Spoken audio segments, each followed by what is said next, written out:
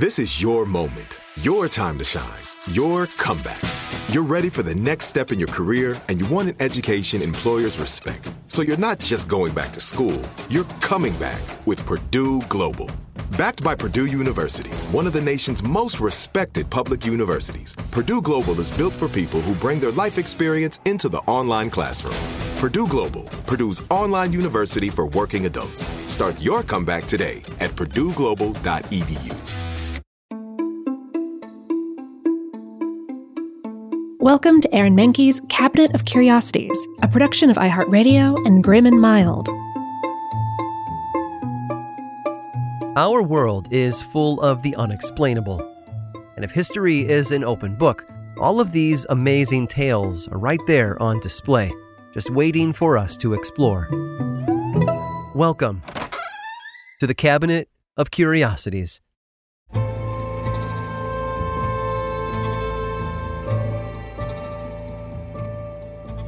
For many, death is a source of great anxiety. We can't comprehend what awaits us on the other side, and so we worry about what's going to happen to us in the afterlife.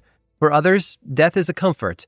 American artist and poet Joe Brainerd once jokingly wrote, "Death has a very black reputation, but actually to die is a perfectly normal thing to do." And he was right. Death happens every day, and eventually it happens to every single person on Earth. Yet we still fear it.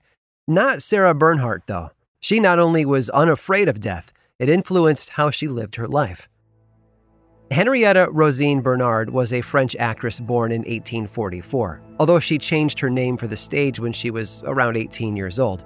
Her mother was a courtesan with many powerful clients, such as dukes, politicians, and other high-powered individuals. Bernhardt took to the theatrical lifestyle from a young age. Her mother sent her to boarding school when she was 7. It was there that she starred in her first play. She took on the role of a fairy queen who dies, a chance for her to embrace her dramatic side. 3 years later, she began attending a convent school in Versailles, again performing in theatrical productions.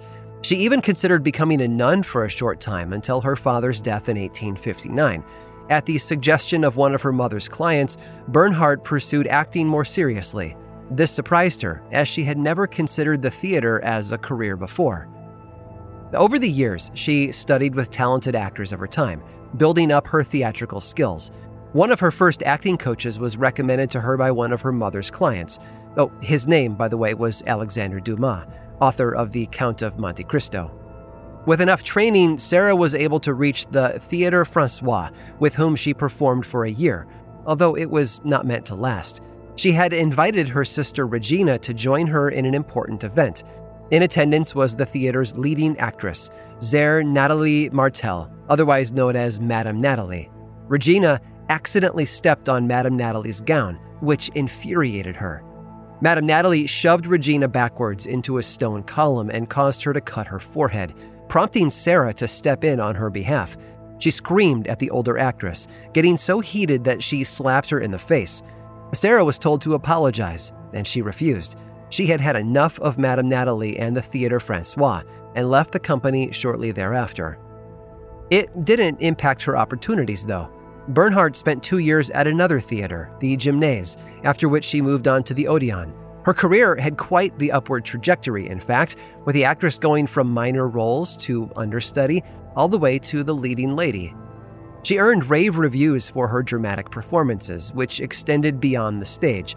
As it turns out, Bernhardt was pretty dramatic behind closed doors as well. For example, she slept in a satin-lined coffin in her bedroom by her window. She often laid in it while studying a new role and even slept in it overnight sometimes, despite there being a huge, unused bamboo bed right in the middle of the room. But no matter how high she climbed, or how strange her behaviors got, Sarah never forgot about her family.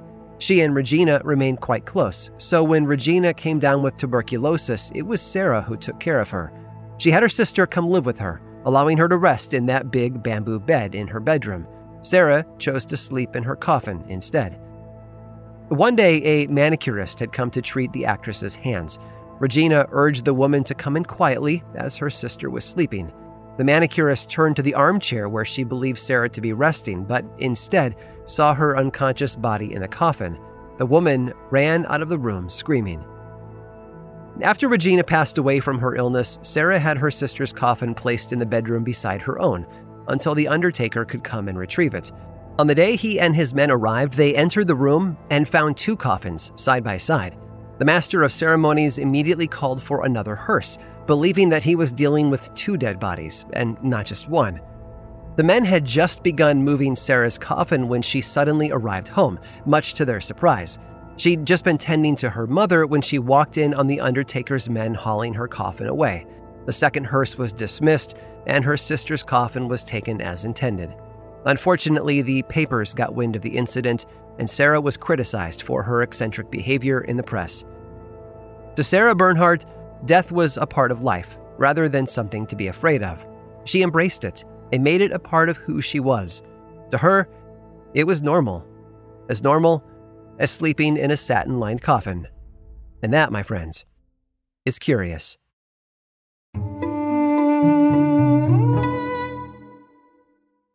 Become a part of the fast-growing health and wellness industry with an education from Trinity School of Natural Health. Trinity graduates can empower their communities through natural health principles and techniques, whether they go into practice to guide others toward their wellness goals or open a store to sell their favorite health products. Trinity grads are equipped to change lives. With 19 online programs and flexibility to fit your busy schedule, including the popular Certified Natural Health Professional, you can get the training that helps you turn your passion into a career. And here's the best part. You can earn the certification in less than a year. From herbology to naturopathy and health coaching, Trinity allows you to make a meaningful difference by helping others live healthier, happier lives. Don't wait any longer to pursue your passion for natural health. Enroll today at trinityschool.org. That's trinityschool.org. This episode is sponsored by Intuit. Here's a story for you. Once upon a time, a young woman was haunted by the ghosts of bad financial decisions, with credit card debt and an empty savings account looming over her every day. When she tried to ignore these ghosts, they only grew bigger and scarier, and these ghosts of her bad financial decisions were stopping her from living her best life. So she decided to face them head on and take control of her finances with help from Intuit. Intuit helps you face your financial fears with confidence through products like TurboTax, Credit Karma, QuickBooks, and MailChimp. Whether you're trying to manage your money or trying to run a business, Intuit gives you the confidence to take control of your finances so you can live your best life. Intuit is the financial platform that helps everyday people prosper. Intuit has helped 100 million people live their best financial lives. Visit Intuit.com, Intuit.com, to start living yours. Let's get into it. Hey, this is Jodie Sweetin from the podcast How Rude, Tanneritos. As a nostalgic voice from your past, I'm here to remind you that amongst the stressful and chaotic existence we live in 2024, you deserve to get away. It's time for a vacation, no matter when you're hearing this. And let me tell you how you'll get there. The 2024 Hyundai Santa Fe. Want to bring the family to the mountains with the Santa Fe's available H-Track all-wheel drive? Well, it's got standard third-row seating and available dual wireless charging pads for the kids who just want to stare at their phone and not talk to you. You know what I mean. Visit HyundaiUSA.com or call 562-314-4603 for more details. Hyundai, there's joy in every journey.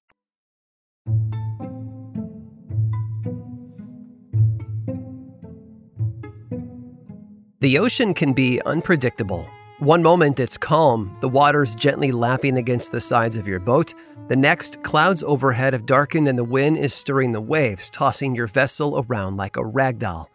Countless ships and their crews have been lost at sea. In September of 1991, a commercial fishing boat called the Andrea Gale left Gloucester Harbor, Massachusetts. Its captain, Frank Tyne Jr., had cast off for eastern Canada, but there were no fish to be had there. Instead, he traveled east to the Flemish Cap. He thought the fish situation might be better. Unfortunately, a nor'easter had moved into their position. It boasted 56-mile-an-hour winds and gusts as high as 75. Due to the strange confluence of conditions that aided in its formation, it became known as the perfect storm. The Andrea Gale was last heard from on the evening of October 28th of 1991, before the ship and its crew of 6, including Captain Tyne, were lost forever. The ocean is not something to underestimate. It can turn on you in an instant, just like it did for Nigerian cook Harrison Okene.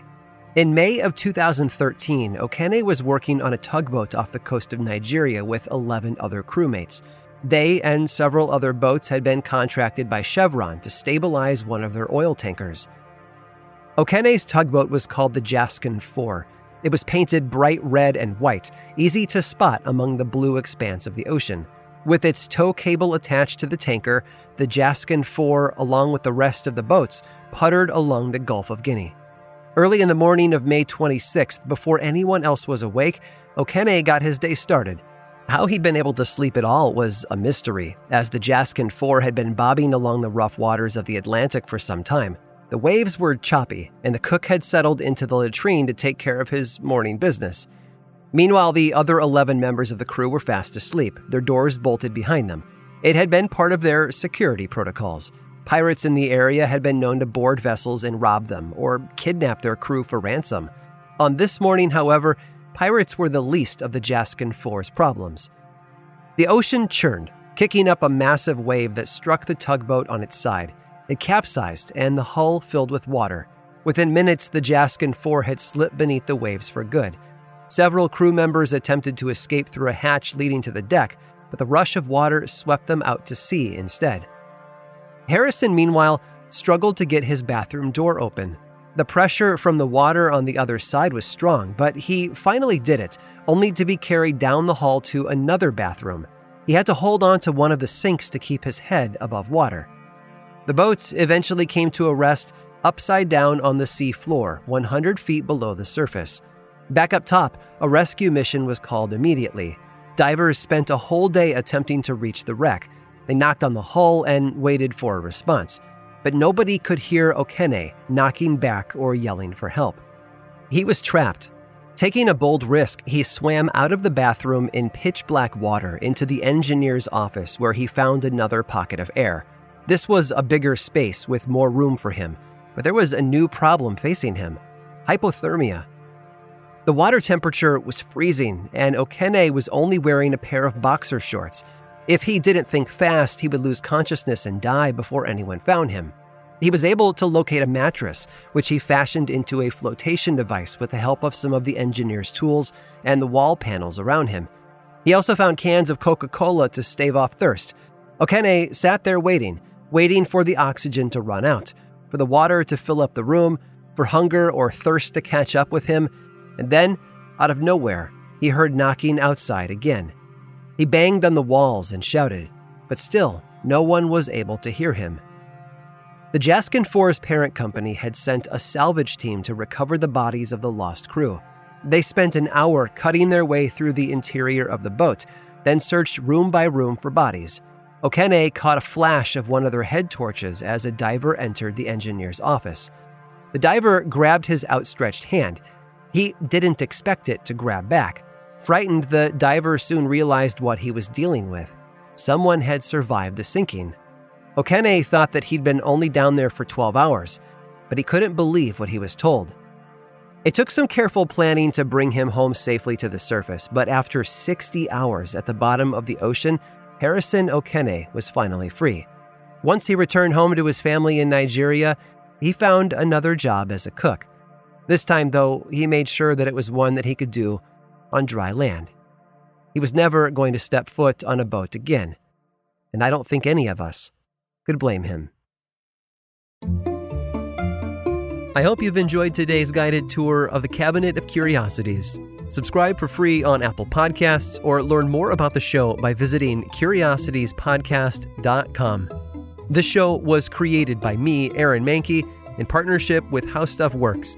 I make another award-winning show called Lore, which is a podcast, book series, and television show, and you can learn all about it over at theworldoflore.com. And until next time, stay curious.